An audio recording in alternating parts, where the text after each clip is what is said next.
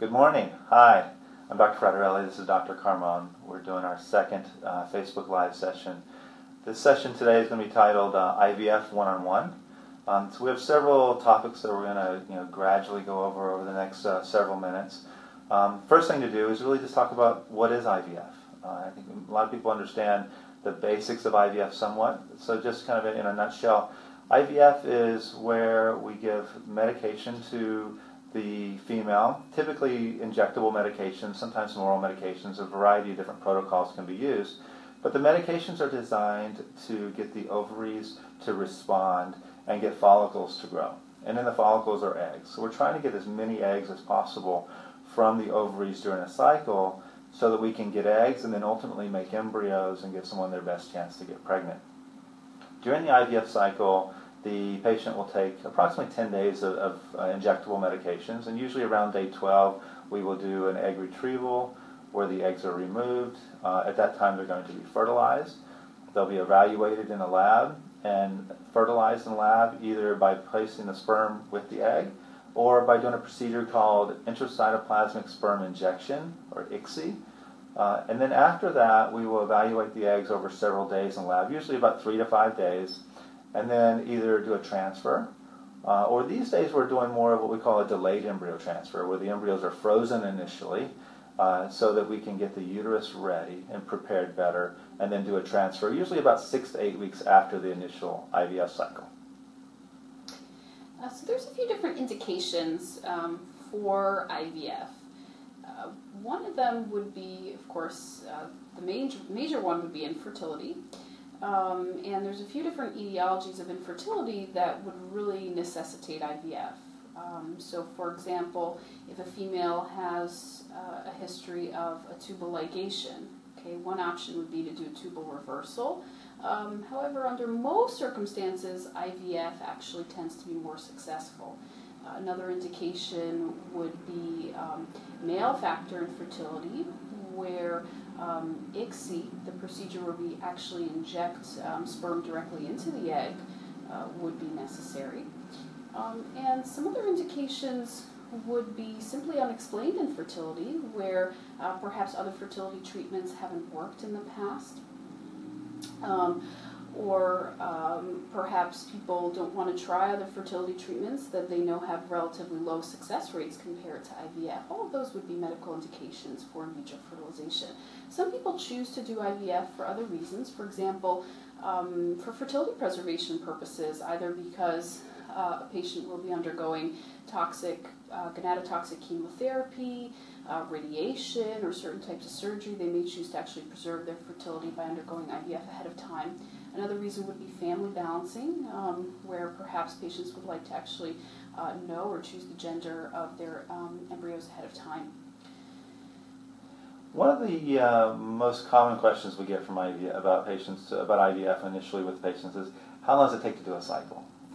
And I always hesitate a little bit because it's different. It varies with every patient. A lot of it depends on how long it takes the patient to get started, as far as getting the evaluation done. And then when do you count the cycle starting? Because usually there's a lead into the cycle. The month before the IVF cycle, you're either taking potentially Lupron therapy, which is injectable medicines, or birth control pills, or some oral estrogen, or we're just letting you cycle naturally with your menstrual cycle prior to starting the injections for IVF. So there's the month prior to IVF, and then there's the IVF cycle. Once we start the injectable medications for IVF, usually it's about 10 days of medicine, but it does vary. Some patients may go 9, very few patients go less than that. Some patients may go a little bit more, 11 or 12 days of medicine. And then once we finish the medicine, we see the follicles are ready, and so we should have mature eggs. Then we do an egg retrieval, or actually we do a trigger shot, and then the egg retrieval is done about 36 hours later. So usually that's around day 12 to 14 of the cycle. So the IVF cycle is about 2 weeks, and then it depends on what we're going to do with the embryos. Are we going to do a fresh transfer? And that only happens usually about 10% of the time that we can do a fresh transfer for patients. Or are we going to do a delayed transfer?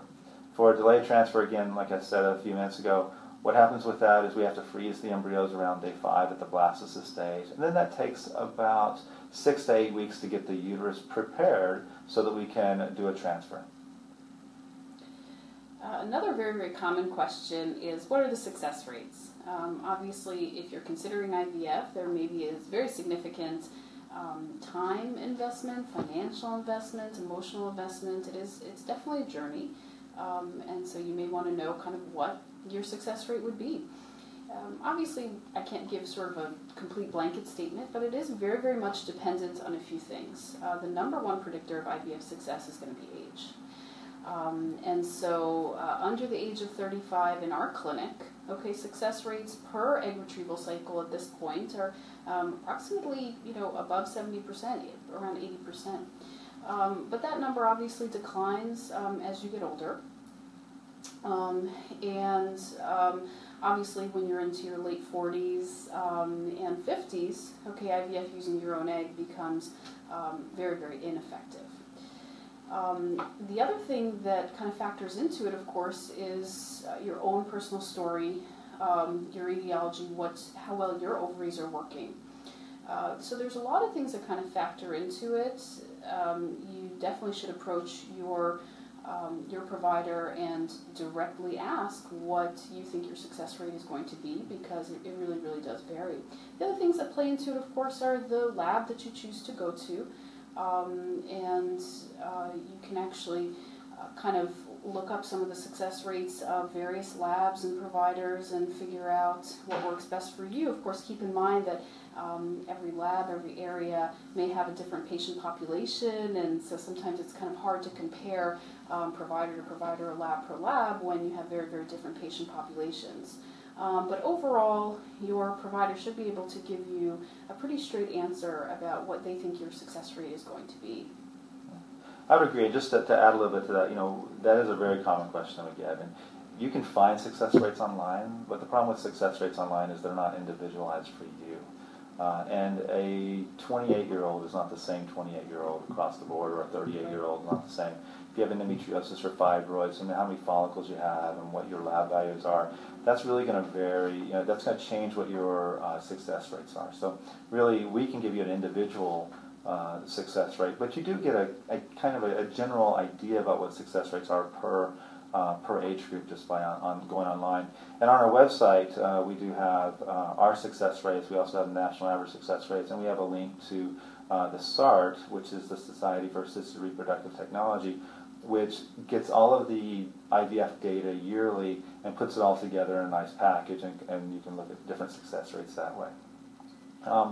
And actually, going back a little bit to what I talked about a few seconds ago about fresh versus frozen transfers after an IVF cycle, one of the reasons why we are now doing 90% frozen cycles is because of success rates. What we found is we really were maxing out our success rates with fresh cycles.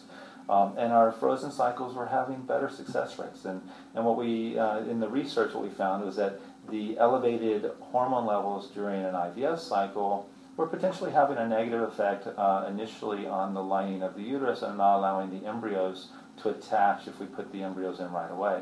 So that we found that by doing a delayed transfer, freezing the embryos, getting the uterus ready at a separate cycle and putting the embryos in 6 to 8 weeks later, we have much better success rates for the majority of patients.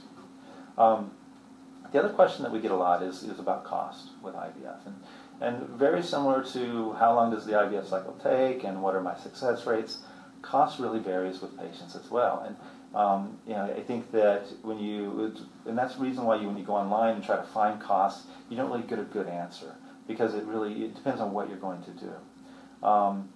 Here in Hawaii, we're one of 7 states that has insurance as a mandate, which means if you have a Hawaii-based insurance and you're eligible, then insurance will cover the majority of an IVF cycle. They'll cover approximately 80% of an IVF cycle. Your out-of-pocket copay with the insurance is approximately $3,000 to $5,000, depending on your insurance. And so one of the things that we do when we meet with you initially at your consultation is we talk about what your insurance is and what potentially your copay would be, and go over that. There are some items within an IVF cycle that someone might choose to do that aren't covered by insurance. For instance, freezing your extra embryos is not covered. Doing genetic testing, pre-implantation genetic screening, and pre-implantation genetic diagnosis, which will be a topic of another Facebook Live session in the future, those aren't covered. But what is covered is just the basic IVF, giving you the medications, getting the eggs, making embryos, and doing the first transfer. The other thing to talk about was what if you don't have insurance? What are your options? Out-of-pocket cost, again, will vary, and typically somewhere between $10,000 to $20,000 if you had to really kind of ballpark it. But again, it depends on age and how much medication you need and things like that. We work with you to try to find the medication at the lowest rate possible and try to figure out what we can do to maximize your outcome and minimize your costs if possible. We also have financing options available on our website that aren't necessarily through our office because we're not a financial institution, but we do work with some financial institutions that do fertility financing, and you can actually find that on our website in the IVF page. We do have a question here coming in. Someone was asking, does the woman's age affect the success rate of an FET procedure, or a frozen embryo transfer procedure? Okay, so the answer to that is it does depend.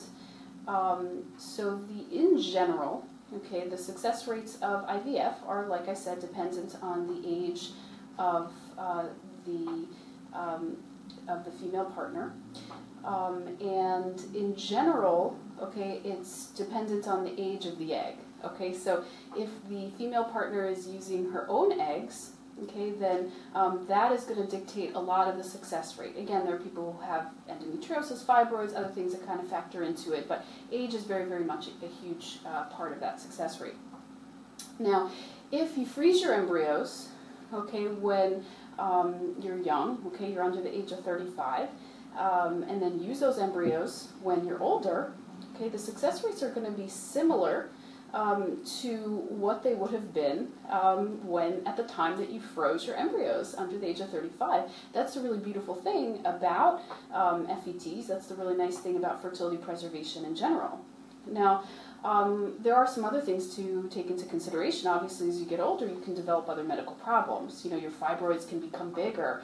You can develop scarring within the uterus. You can develop, your endometriosis could be worse. I mean, there's certainly things that can advance with age as well that may negatively impact the success rate. But, overall, I would say that a good general answer is that it really is dependent very much on the age of the embryo, such that the woman's age does not have a huge impact on the success rate of the FET. And please feel free to ask other questions too. We'll kind of just stop and answer whatever it is that you guys are interested in hearing. So how do you start this process? Okay, so let's say you're thinking maybe you need IVF, or somebody in the past has told you that you need IVF. Even if you're not sure, best thing to do is to go ahead and make an appointment with a fertility specialist. And at that appointment, okay, we're going to review your entire history. We're going to review, we're going to do a basic exam on you, take a look at your ovaries, okay, take a look at your uterus, and perhaps order some tests that will kind of guide us in the right direction to figure out if you need IVF, and if we know that you do, figure out what type of protocol and what type of treatment exactly that you need. The other thing that you want to do is, of course, you can come to the consult completely not knowing anything about IVF. Okay, that's fine. I think we both love to hear ourselves talk, as you guys can see. So we can just talk to you guys, teach you everything at the consult. So don't worry about that. But a lot of people are just kind of wondering what it's all about. So aside from watching this video, you certainly can look at our website. We have a few different. We have a lot of kind of explanations up there. We actually have a video which goes through IVF in pretty great detail. So please feel free to take a look at that on our website as well. And then, a lot of times people do call and ask simple questions over the phone. They'll call and they'll say, how much does IVF cost? Or, will I be able to do IVF next month? Or whatever it is, kind of without meeting with us. And, we really want to be able to answer those questions for you, but it's tricky because we don't know what you need. We don't know what kind of protocol you need. Some protocols can be very, very short and quick, and we can get you in right away. Other times, it's recommended that you wait a little bit before you get started. And of course, again, same thing as Dr. Fraterelli mentioned with cost. A lot of times you might You might try, you might have tried IVF before, now you have to pay out of pocket for it. We may switch up the protocol for you very significantly, and that might change the cost for you. So I think it is very, very important to come in, have a consult with us in order for us to properly answer those types of questions. So I do want to have a shout out to Gloria. Thank you for your comment, and congratulations on your baby. We definitely missed you, and we're very happy for you. And you're right, I do have a great team. It's really the people behind the scenes here that make us successful. A lot of people that IVF patients may not ever meet, and people in the laboratory are really handling your eggs and sperm and embryos, and they are really the best of the best. We actually have a post on our website here recently where our lab was cited as one of the best labs in the country, actually the best lab in the country for freezing eggs at our last national meeting. And that's really all a testament to our embryologists. So thank you. I think lastly, I wanted to kind of talk about what are the other options other than IVF. I mean, we're not here to just do IVF, but we see, a lot of our patients do IVF, but a lot of our patients do other things. And so it really depends on what your individual needs are. That's when we will, assess what you need and come up with a program for you or a protocol for you. If you've done an IVF cycle, one of the things we always do if you're not successful is we'll sit down and go over the IVF cycle with you, talk to you about what we found, what we learned about the ovaries and your medications and embryos and sperm, and then talk about other options. And sometimes it's as easy as maybe repeating a cycle if possible, or if you have frozen embryos, using frozen embryos. Sometimes you can actually go backwards. It's not really backwards, but there are other options like ovulation induction and IUIs. So once you get to IVF, that doesn't mean that you can't go back and still try with intercourse or try Clomid or injectable medications or IUIs, because you still can. And so we talk to you about those options as well.